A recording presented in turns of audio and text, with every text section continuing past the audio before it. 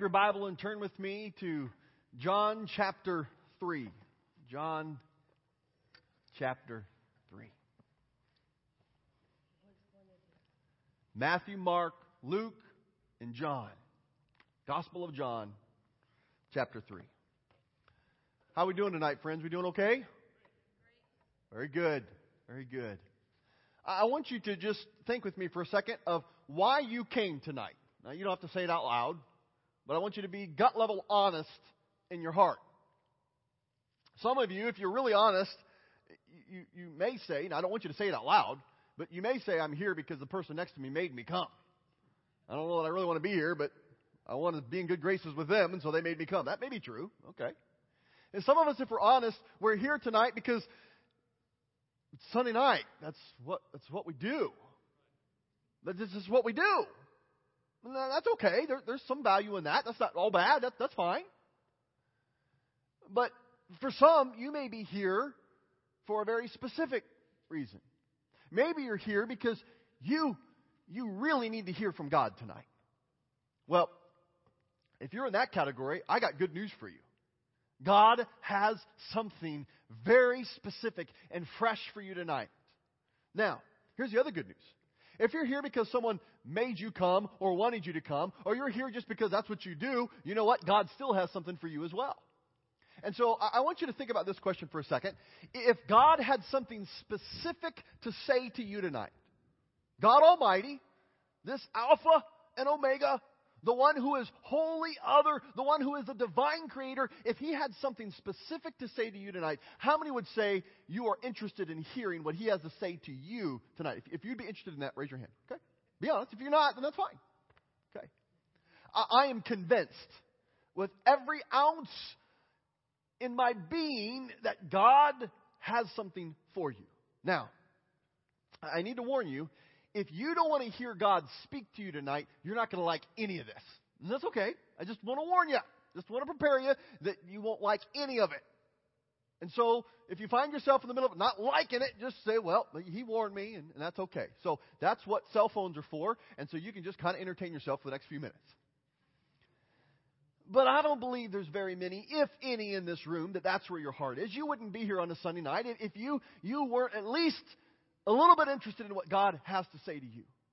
But my concern tonight is not that you're not open to what God has to say to you. My concern is that if we're not careful, we could just see this as, oh, Brady's going to give another talk. Oh, isn't that going to be good? We're going to have another Sunday night service, and Pastor Edgar sang a hymn in there, and there's some contemporary music in there. Oh, isn't that good? That's good.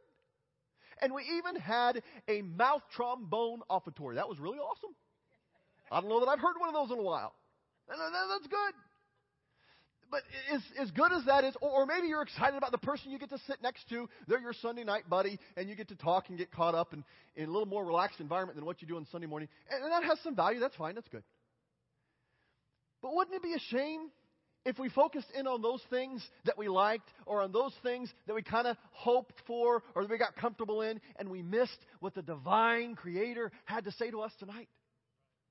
Now, I'm working extra hard to be calm about this message.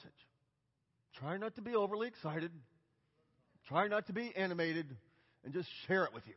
But I'm not doing a very good job because it's beginning to ooze out of my pores. So I'll do my best to try to be a little bit stoic and a little bit kind of not so exuberant. But I want you to know that if you're really hearing what Jesus is saying, I want to warn you, it may get on you, it may get on your face, and there may be a little bit of excitement. Now, I'm not worshiping excitement, but when God is speaking, and I can sense that He's speaking to me, and it's relevant in my life, then there is something to celebrate. Amen? Well, enough of that. Let's get into God's Word. Tonight, there is no PowerPoint for you. Now, you say, well, in my personality, that throws me for a loop. And it's not the team's fault up there. It's not the ladies' fault. It's because with all the things happening this week, the Lord had an outline for me to share with you, but I was pretty convinced He wasn't done changing it, and I needed more time before the cutoff for the outline. That's what it is. And the Lord reminded me, Brady, John Wesley did okay without any PowerPoint. But Lord, how in the world did he make it? John Wesley made it, and we didn't even have outlines for you to fill in the blanks. There it is. There's a PowerPoint. And so tonight, I want to encourage you, if you have a personality like mine that it helps you learn when you engage by writing. You can take a sheet of paper or you can jot some notes. And here's what we're going to look at, okay? We've talked in some past months about this acrostic soap, looking at the Scripture, and we're going to make some observations about that Scripture, and then we're going to see the application that God may call us to be obedient to those observations in that Scripture. What would it look like for us to be obedient? And then we're going to pray and say, God, this is what I feel like you're asking me to do. I want to be obedient to you, okay? That's the guts of where we're going. And so while the Lord has put this on my heart, you have an opportunity to dig out of the text what it is that Jesus wants to say to you tonight. So if you're open to that, you may get in on this as well. But take your Bibles and turn with me to John chapter 3, verse 22, and I'll be reading through verse 30.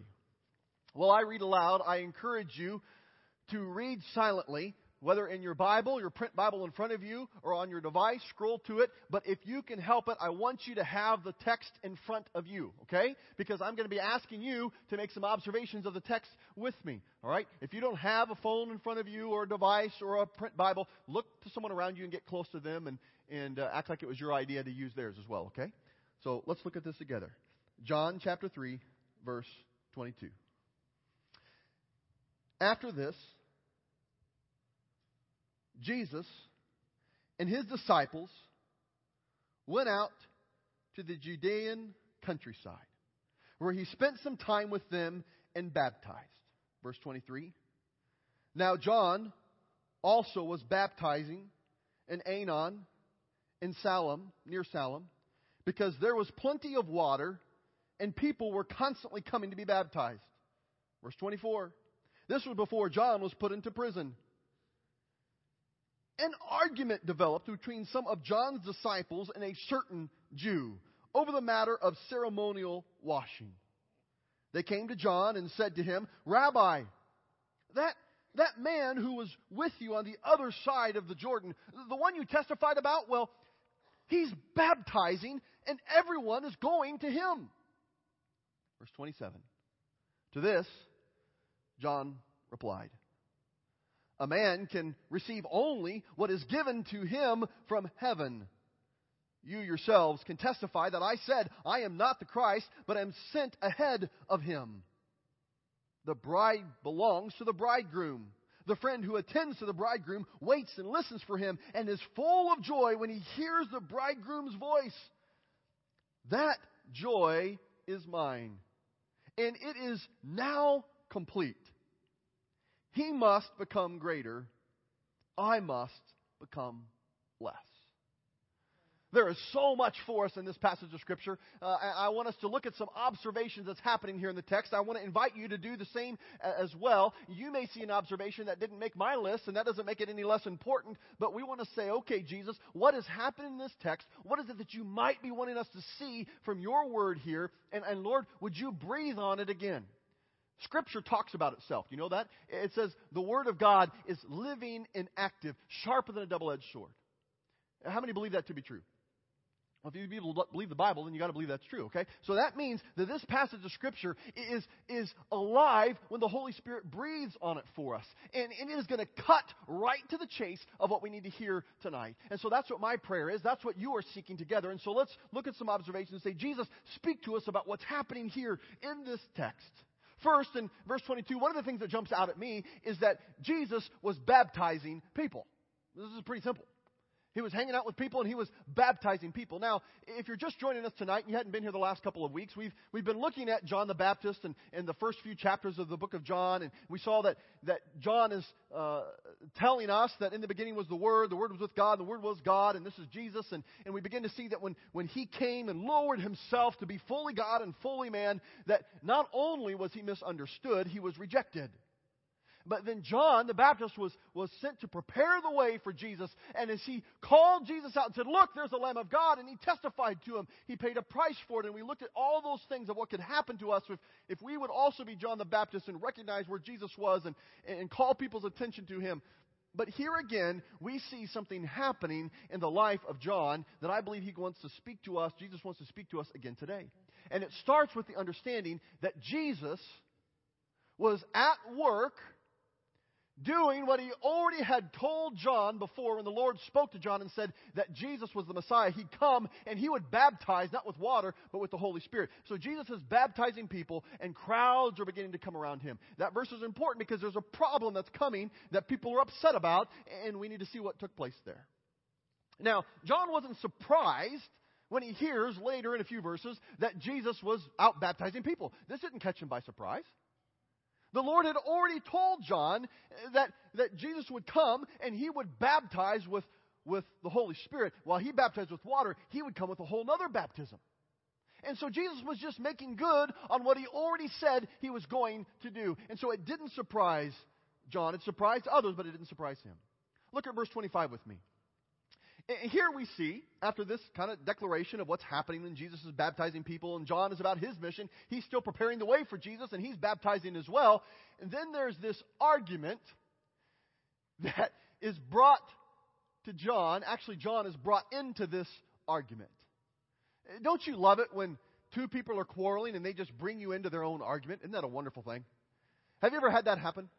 Two people have a disagreement, and as if it's not good enough for them to disagree, they want to bring you in on it and allow you to be a part of the disagreement as well. And that's what's happening to John. Some of his followers, some of his disciples are arguing with this certain Jew. I love that in the text. As I did some study on that, we don't know a lot. We don't know anything about who this certain Jew was, but that's pretty specific. And I guess in my sanctified imagination, it kind of makes me think of this. Maybe his disciples knew exactly who he was talking about. Well, you know, that certain Jew and the disciples were arguing again.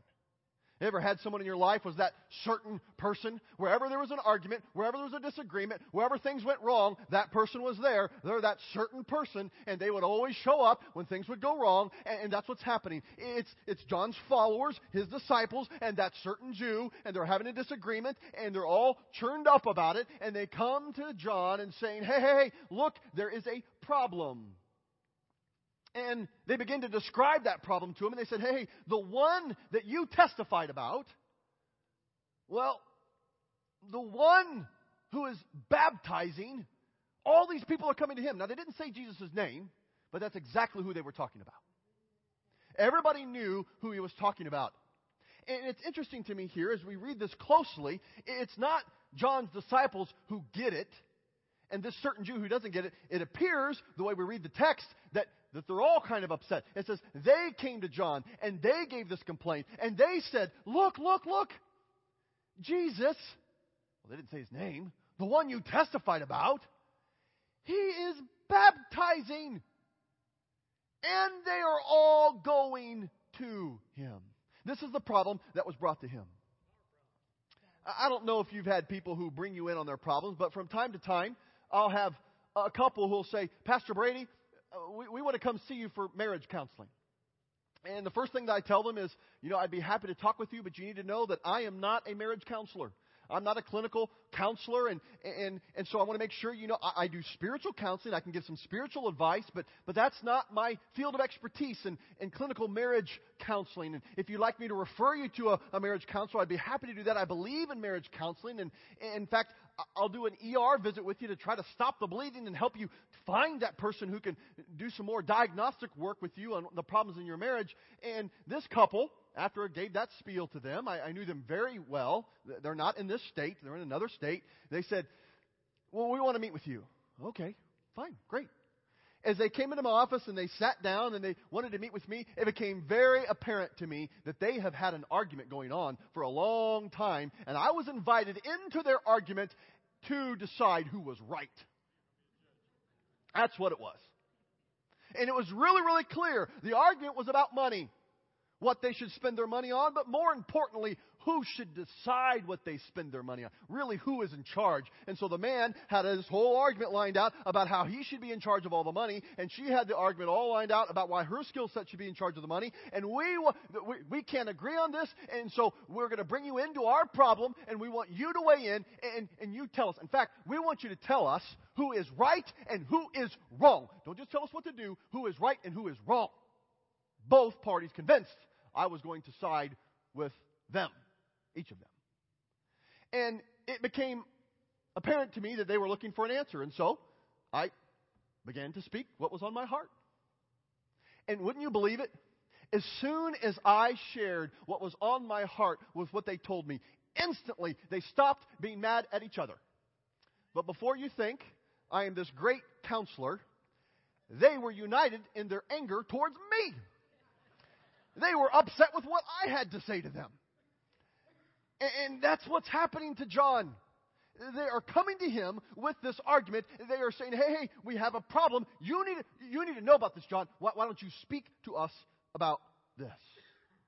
Look at verse 26. They were upset, and they describe what they were upset. They were upset that Jesus was now baptizing, and everyone was going to him. Now, let's look at this complaint a little bit and see what's happening here.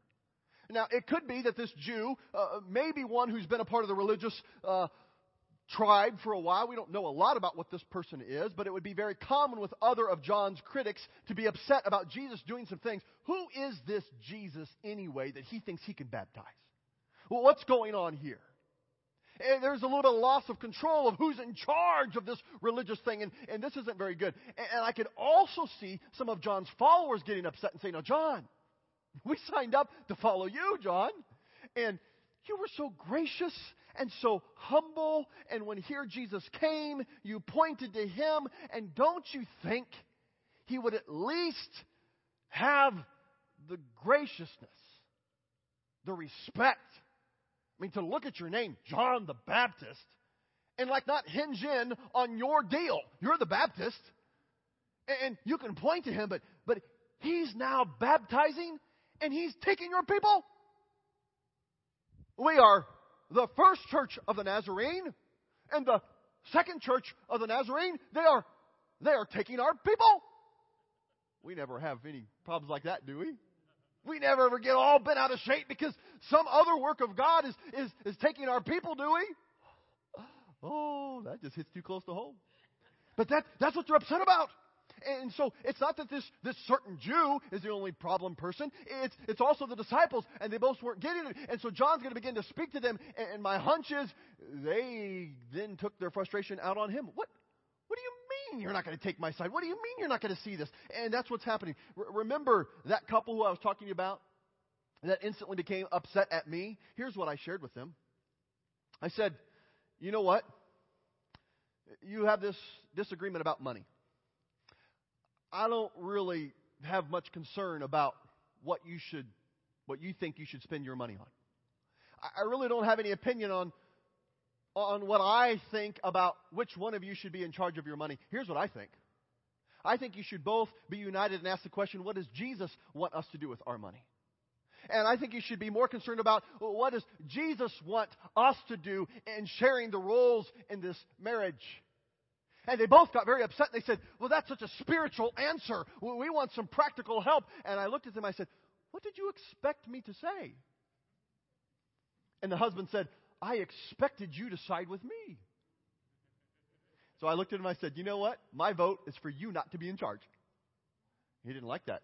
The wife started to get excited. And I said, now, you know what? I think my vote is for you not to be in charge either. Now, they're both kind of upset. And I said, what if we let Jesus be in charge of this? I said, now, when you came to me, didn't I warn you that I only give spiritual counsel? Yes. Have you ever heard me share anything like this before in other teachings? Yes. And they admitted, they said, you know what? Secretly, we kind of thought you'd say something like this, but we were hoping you would just settle this for us. It's interesting.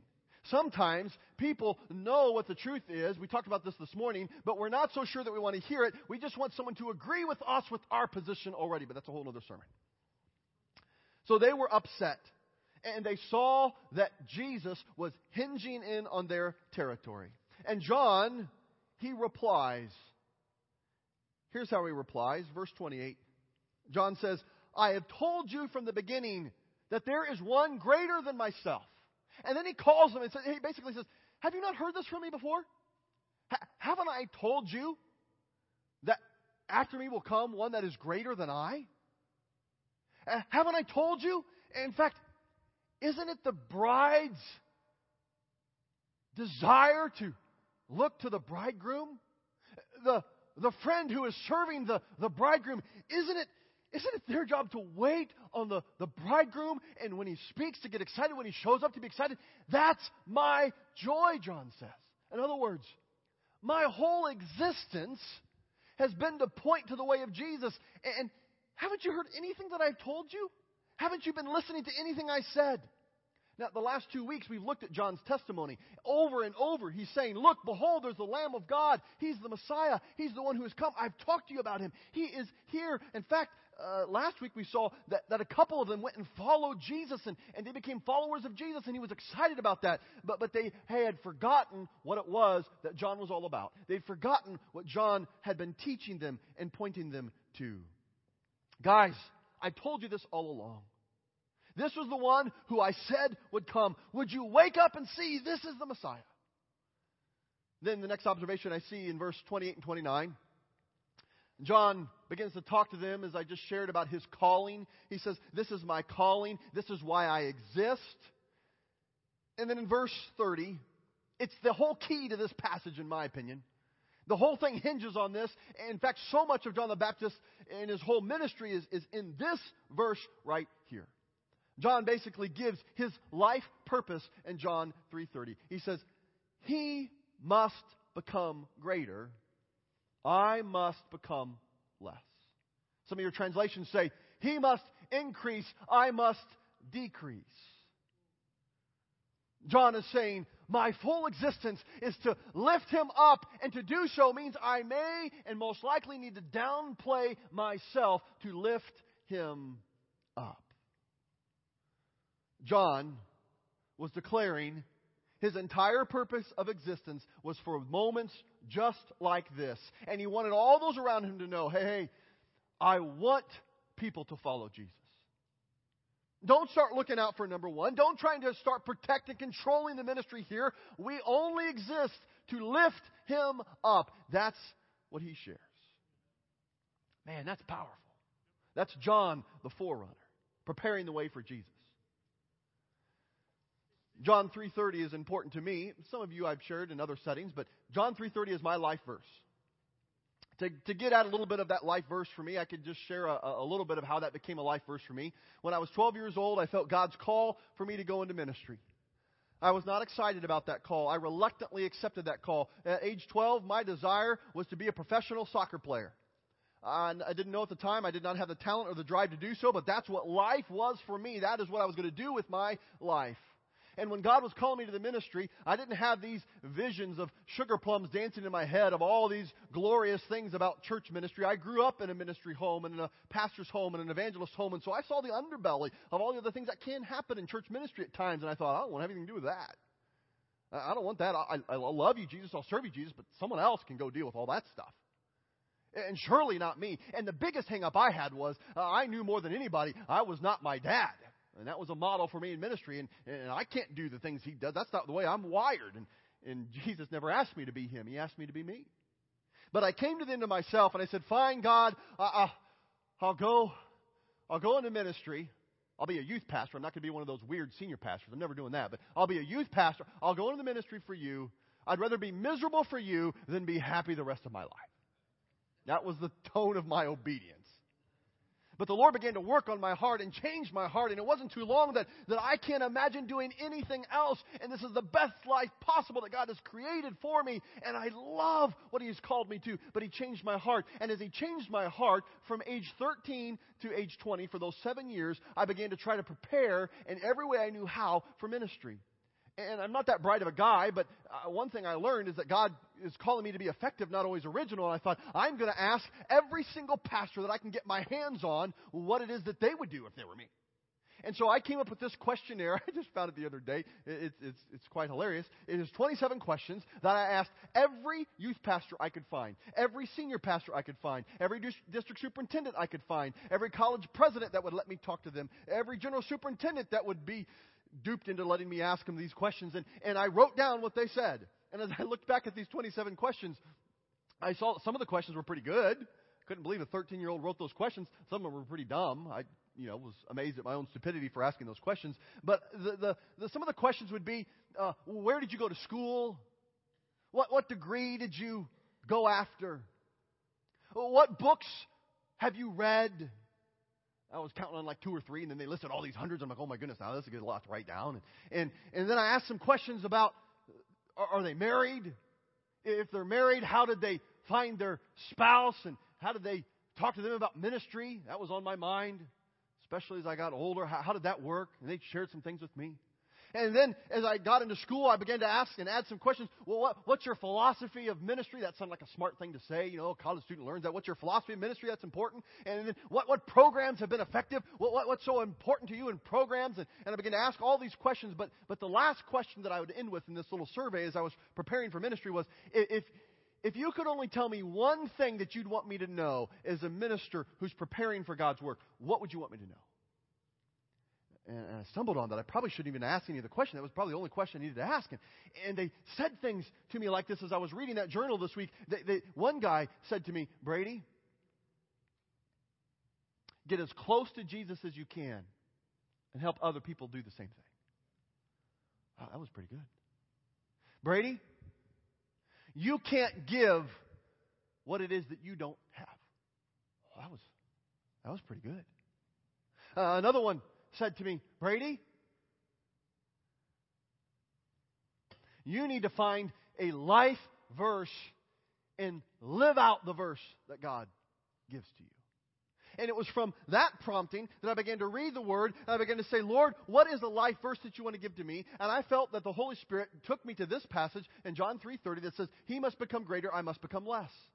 And as I look back, I can see that this was so powerful for me because these things that some of these mentors, the people, some of them were mentors and some of them weren't, but the things that they were saying began to come into being here. That I could get as close to Jesus as I can and help others to do the same if He increased and I decreased. Another one of the things that people had said to me is Brady, I want you to know that it's not that important that people like you, but it's more important that people like Jesus because of you. And so I began to look at that thing and see how that connected to John 3:30. And I said, well, if He becomes greater and I become less, then I don't have to be worried about it if people like me as much as if they like Jesus more because of what it is I'm doing. And this has been a foundational text for me. So there's something here. But that's what Jesus did in my heart from this passage, and that may or may not be what He wants to do in your heart. So let's shift our thinking in our remainder of these next 8 to 10 minutes together and look at this from the standpoint of how could we live out together this John 3:22 through 30. What application could we see in our life? Here's one I think we could see. In your life, you too will be drawn into arguments of people around you. Bank on it. That will happen. If you haven't seen that yet, hang on, it's coming. Someone's going to have a disagreement, someone around you, and they're going to bring you into it, and they're going to want you to weigh in on their disagreement, and I ask you, how are you going to respond? John responded by pointing them to Jesus. How will you respond? Will you turn to your intellect? Will you turn to your position? Will you turn to your power? Will you turn to the things that you possess, your talents, your goods, your resources? Or will you turn to Jesus the way John did? Is there anybody in your circle of influence right now that's drawing you into their conflict? And what are you going to that conflict with? Sometimes we can know it in our head, but when we begin to live it out, it comes out differently. And what would it look like if we would say, silver or gold have I none, but what I have I give to you. In the name of Jesus, let there be healing in your problem. Could Jesus be the answer for their problem as well? Another way to live this out is to recognize that some people are going to come to you as well and convince you that you need to take care of yourself first. Whether it's the enemy using other people or putting thoughts in your head, some people are going to come and say to you, you know what? If you don't look out for number one, who's going to look out for number one? Look out for yourself. Some people will come to you and say, you know what? It's great that you want to do this act of service, but you know what? There's not much money in that kind of a calling. There's not much money in that kind of a business. So why don't you think about earning a living this way, and then out of the excess of what you earn, you could go do this, and when you clearly sense that God is calling you in that direction. There'll be some people who come to you and say, you know what? You should be careful, not let them take advantage of you that way. And we need to say, well, wait a minute. I want to know what my life purpose is. And if my life purpose is to allow Him to be greater and for me to be less, then it's okay for those things to happen. What would it look like if you would recognize and not be surprised, but there's some people around you who it may come out as flattery. Sometimes it feels good when people say, you know what, you deserve this. It's easy to go, you know, kind of right. I kind of do. I work hard. I'm a pretty good person. Not as bad as him. Surely I deserve something. And we fall into the trap, but John didn't fall into that. How did John not fall into the trap of lifting himself up? Because he was so fixed on what his purpose was, he sidestepped the well-meaning people around him who were trying to protect him and say, listen, I mean, you deserve some kind of credit here. Don't let Jesus steal all the credit. He says, wait a minute.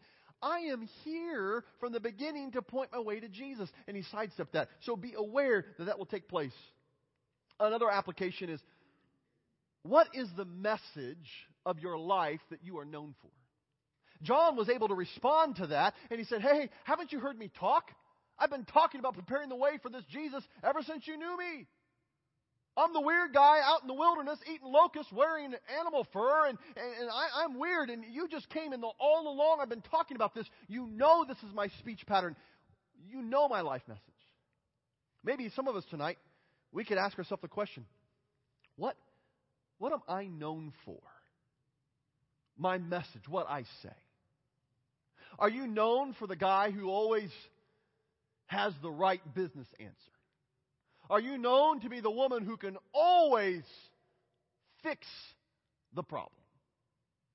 Are you known to be the person who is just congenial and always gets along with everyone? What are you known for? What's your message?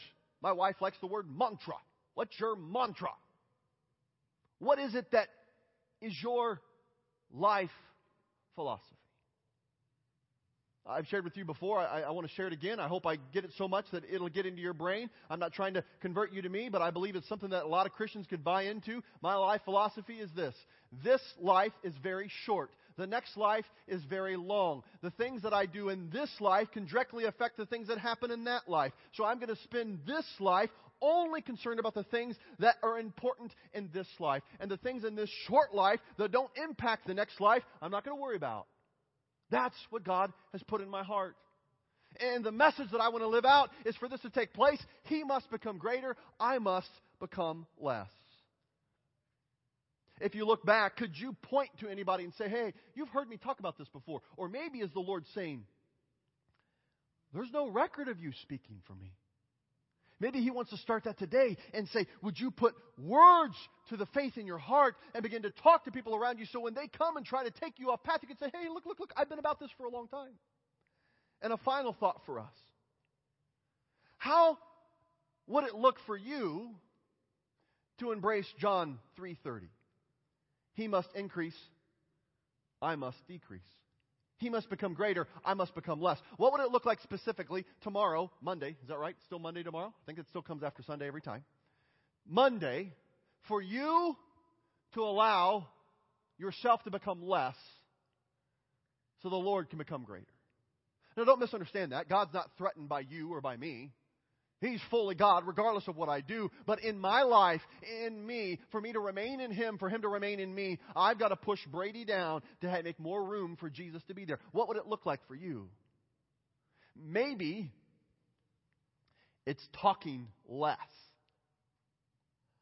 That's what Jesus told me this last week. One of the things He said, Brady, here's what I want you to do. As you feed the sheep of your family, when you know you're right, sometimes you just need to shut your mouth. Caden, are you in here? Caden Bree Weishard. Well, I'll ask forgiveness instead of permission. I will talk to her later. I don't see her here. So this happened this week. Actually, 2 weeks ago, but came again this week. In my house, I had shared with my girls, my wife and my daughter, if you pick out your clothes the night before, there is no argument to be had in the morning. This is a fact. Dad has thus spoken. The house should be in awe. That morning, the next morning, I hear a little scuffle about what clothes we're going to wear. Everything in me wanted to walk over to the room and say, girls, I told you. If you pick out your clothes the night before, there's no argument the next morning on what you're going to wear. And the Lord said, Brady, just shut your mouth. That's not helpful right now. And so for me to allow Him to be greater and for me to be less, I was right. And I wanted everybody to know that I was right. Why? It wouldn't have helped then. To be real honest, my desire was for them to know how right Dad was. And it wasn't really to diffuse the situation. So daily, for me to live out John 3:30, Jesus, when is it that you need to just take me down a notch so you can be lifted up? Now here's what I think. We have 120 seconds before I'm going to let you go. And these next 120 seconds, I believe the God who speaks and light appears. The God who speaks and creates a giraffe is the God who wants to speak and create life in you and me tonight. So I want you to bow your head with me. We're going to pray in a second. And I want you to ask God this question. God, from what I've read of your text tonight, what I've heard proclaimed about what you did in and through John and what you did with the disciples and this certain Jew, what you did, Jesus, yourself in this baptism, what are you saying to me? How could I be obedient to your word? You don't have to make it up. You don't have to prime the pump. If Jesus is speaking to you, it'll be like a neon sign. Maybe He's wanting to say to you, hey, you shouldn't be surprised at the work that I'm doing. I've already told you that I'm going to do it. Maybe He's saying to you tonight, hey, you know what? It's normal. There'll be people who are upset. They're going to draw you into their own argument. You don't have to come up with the answer. You just let me be the answer. Maybe He's speaking to you tonight. What is my life mantra? What am I known to be speaking about? Maybe He's calling you to be more vocal in your faith for Him. Maybe the Lord's speaking to you tonight about John 3:30 becoming a part of your life, whether it's a life verse or not. Maybe He's saying, I need you to be willing to be less so I could be more in your life. Maybe the Lord wants to bring encouragement to you tonight. Maybe you've been faithful. You've been obedient. You've been a good servant. And the Lord says, I want to take you to another level.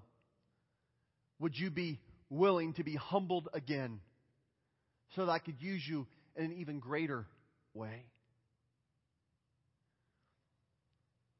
Lord, I thank you right now for your word that you have given to us. I thank you, Jesus, this is not just a dead story of what happened to people many, many years ago that doesn't have relevance to us now. I thank you, Lord, that this is a real life account. Not just of an exception, but an example of what you have done then and what you are doing here today. Lord, I thank you that I'm not the only one in this room that has been called to serve you with my life. Whether my brothers and sisters have been given a vocational call to full-time ministry or a life of surrendered service to you as a follower of you, Lord, may we be forerunners that point people to you in every area of our life. Jesus, we've lifted you up tonight. You are the holy other God. You have been active in our midst this week, and we give you praise for what we've seen you do. Lord, we've been listening to you through your word tonight. And Lord, we want to be obedient to what you are telling us for ourselves, for our family, for other believers, for the world. And so, Lord, we are wanting to hear from you. But Father, I confess right now that I don't have much confidence in my flesh, myself. I don't have much confidence in my brothers and sisters' flesh, in them themselves. But Lord, we are depending on your resurrection power to empower us to be forerunners for you, Jesus. And if you would see fit, would you give us the strength to not only obey, but to obey with radical obedience in a way that may cause some arguments. Some people to say, well, protect yourself. Look out for yourself. Make sure that you get the attention you deserve. And Lord, would you give us the humility to say, no, this is my purpose to point to Jesus. I thank you, Lord, for how you fed my heart tonight. I thank you for the food that you've given to my brother and sister. May we chew on it. May we savor it. May we receive it in a way that it can feed us for the work you're calling us to. It's in your name, Jesus, I pray these things. Amen and amen. Well, I tried to prepare you that God had something for you tonight. You may have a zinger. One of my mentors shares with me, when they hear God speak and it just leaps off the page, it's like a zinger. There's other times when I saturate myself in God's Word and I don't get that. Doesn't mean that God's not speaking. It means that He is just drawing me to His Word to chew on it, and it may come in a day or two or three of why that was important. So whether you had a zinger moment tonight, or God is just filling your heart with knowledge about who He is and how He works, may you go and look for how you too can be a forerunner for Jesus. Thanks a lot for your attention tonight to God.